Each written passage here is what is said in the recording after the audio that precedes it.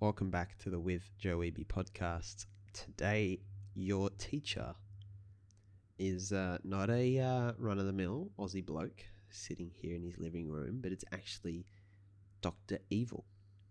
That's right, today we'll be getting lessons from Dr. Evil.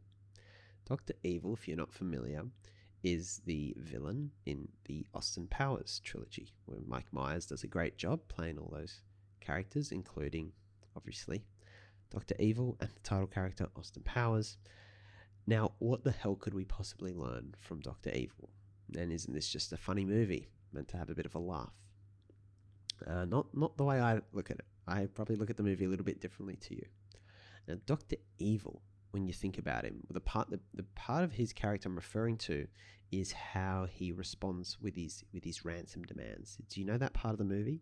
So if you haven't seen it, if you're not familiar, he basically, he'll have a big plan to take over the world or whatever, threaten everyone and hold something to ransom, and he'll normally come up with an amount of money out of his ass. He just hasn't thought about it. So there's one example, it's like, we'll do all this for $1 million. And everyone's looking around at him like, Dr. Evil, for all the effort we're going to go to, like, shouldn't it be more than $1 million? And he looks around again and he's like, okay, $100 billion. He makes something else up out of his ass that just sounds impressive. Some imaginary sum of money. And that's the part I laugh at. It's a little bit of shiny object syndrome, I think.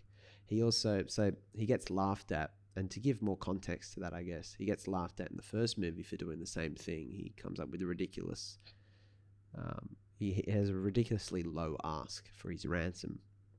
And all the government officials and police or army or whatever, just laugh him out of the room. So he raises his demand. He's been frozen, I think, is it? Or he travels in time, like 20, 30 years later. So he hasn't adjusted for inflation when he makes his demands. He asks for sums of money that are comparatively low.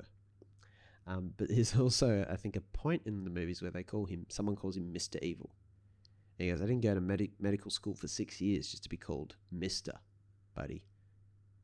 And so he craves the title as well. He doesn't just crave a random sum of money, he craves the title. Now, the lesson I unpack from that is the lack of clarity and depth behind why he wants the things he wants. And if you look at his story, he's this, forgotten child, an explosion in Belgium, and he gets raised by some random family. He grows up without the love of a dad. It's mirrored in his relationship with his own son, Scotty. How about no, Scotty? He really mirrors that dynamic again, because he's never learnt love. He's never been fulfilled. He's insecure. You can see it. And that's why he's grasping at shiny objects just to fill that void. I know it's a lot of psychoanalysis to read into a bloody comedy movie's villainous character, but it's really all there. It's such a great character. It all actually makes sense, and it's a great example. So that whole shiny object syndrome is because of this lack of self-esteem. That's why he goes to the effort to becoming a doctor. He really cares about the title. He places stock in it. If there wasn't a title attached to it, he would not be a doctor. He's not interested in doing it and being it. And then the amount of money he asked for. So I just love that he flips. He lacks conviction to the extent that as soon as he gets the slightest challenge from outsiders, he completely changes what he wants. All right, that's what you see. Oh, $1 million? All right. Oh, okay, I don't want that anymore. That's not impressive. All right, let's get $100 billion. Is that impressive? All right, guys, cool. That's what we'll go do. He flips what he wants. But he's the guy with the master plan. He's the guy in control. But he just changes what he wants like that. At the slightest sense of pressure from outsiders. And that's something that's very common with insecurity. People who are insecure or lack clarity try and fit to their surroundings so that they can feel in control and secure. They'll adapt aggressively to their surroundings. That's what you see Dr. Evil doing. You think about your kind of Nelson Mandela's of the world, or even, your kind of mission-led entrepreneurs, obviously like your Elon Musks and stuff like that, do you think they just drop their vices at the slightest sign of outside resistance and change their complete mission and their funding goals because of someone's challenge? Like, shouldn't we ask for more? So the whole thing with Dr. Evil, which you can think about now for your own life, as I always think about with mine, is, okay, we want this thing. All right, we've held up this billboard to the world saying, I want this. I want $100 billion. I want to be a doctor. But then the next question, which is really powerful, it's just 3 letters, never gets asked. Why? And have you ever done that? Have you ever looked yourself in the mirror and asked why you want the things you want? Will you do it today? Why am I doing the things I'm doing right now? So if we sat Dr. Evil down here, and I don't do guests on this podcast, but I might break the rule for Dr. Evil if Mike Myers is willing to put the makeup on and show up and reprise his old famous role, sit here and be like, Dr. Evil, tell us, why do you want $100 billion? Or why do you want $1 million? I'd love to see what he said. Like, what do you want to do with it? So what if we set you here now instead? What if we set you down here and said, hello, listener, I'm going to give you $1 million tomorrow, but you got to tell me what you're going to do with it. Do you want $1 million? Yeah, sure. Why? What are you going to do with it? How would it make your life different having $1 million in the bank? You might say, I'd probably invest it, which is sensible. What would you invest it in? Well, I don't know, maybe property or shares, or, make my mate's startup, or or maybe in myself.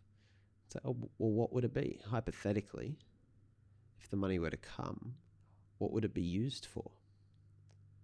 It's okay, you could probably think about it right now, because we're talking about tomorrow. So based on what you want right now, the direction you're headed, what you know about yourself that you see value in, and where you'd want to be investing your time, and the sort of time you'd like to have for yourself, how would it be broken down?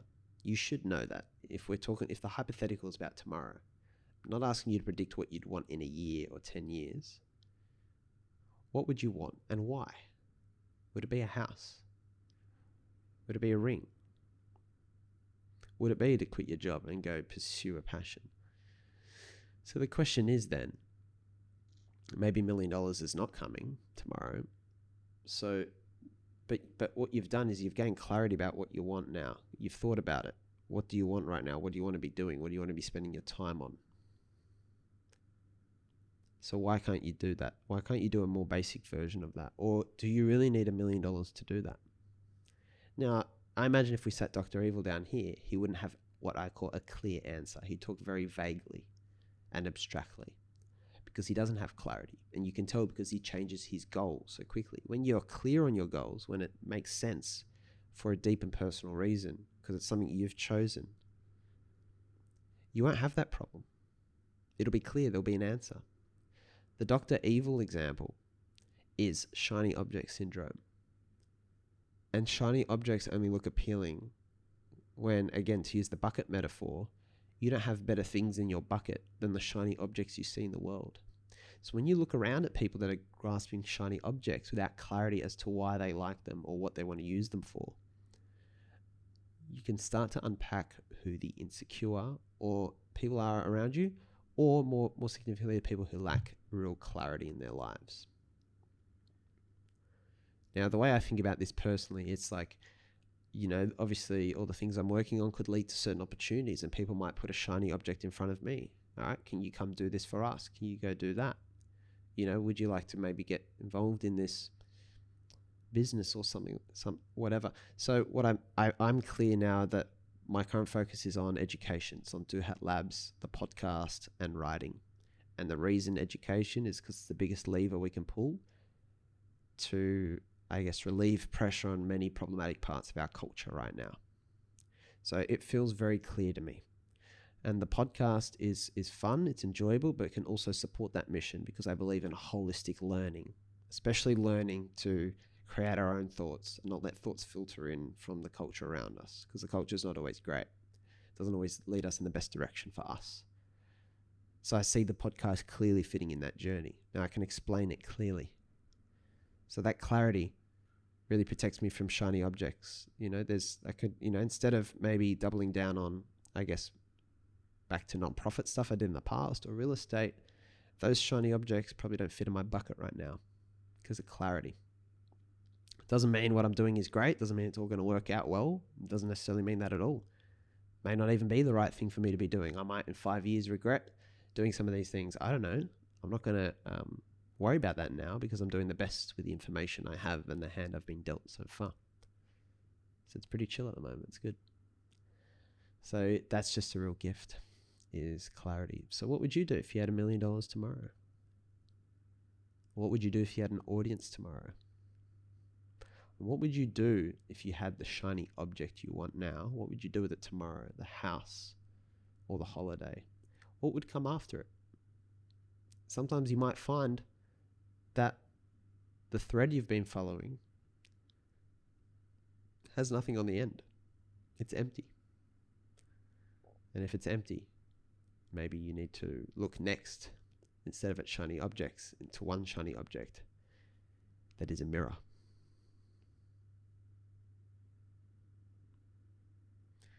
So there's a blog, Lessons from Dr. Evil, on the website if you want to read more, www.withjoewiebe.com/blog for the blogs.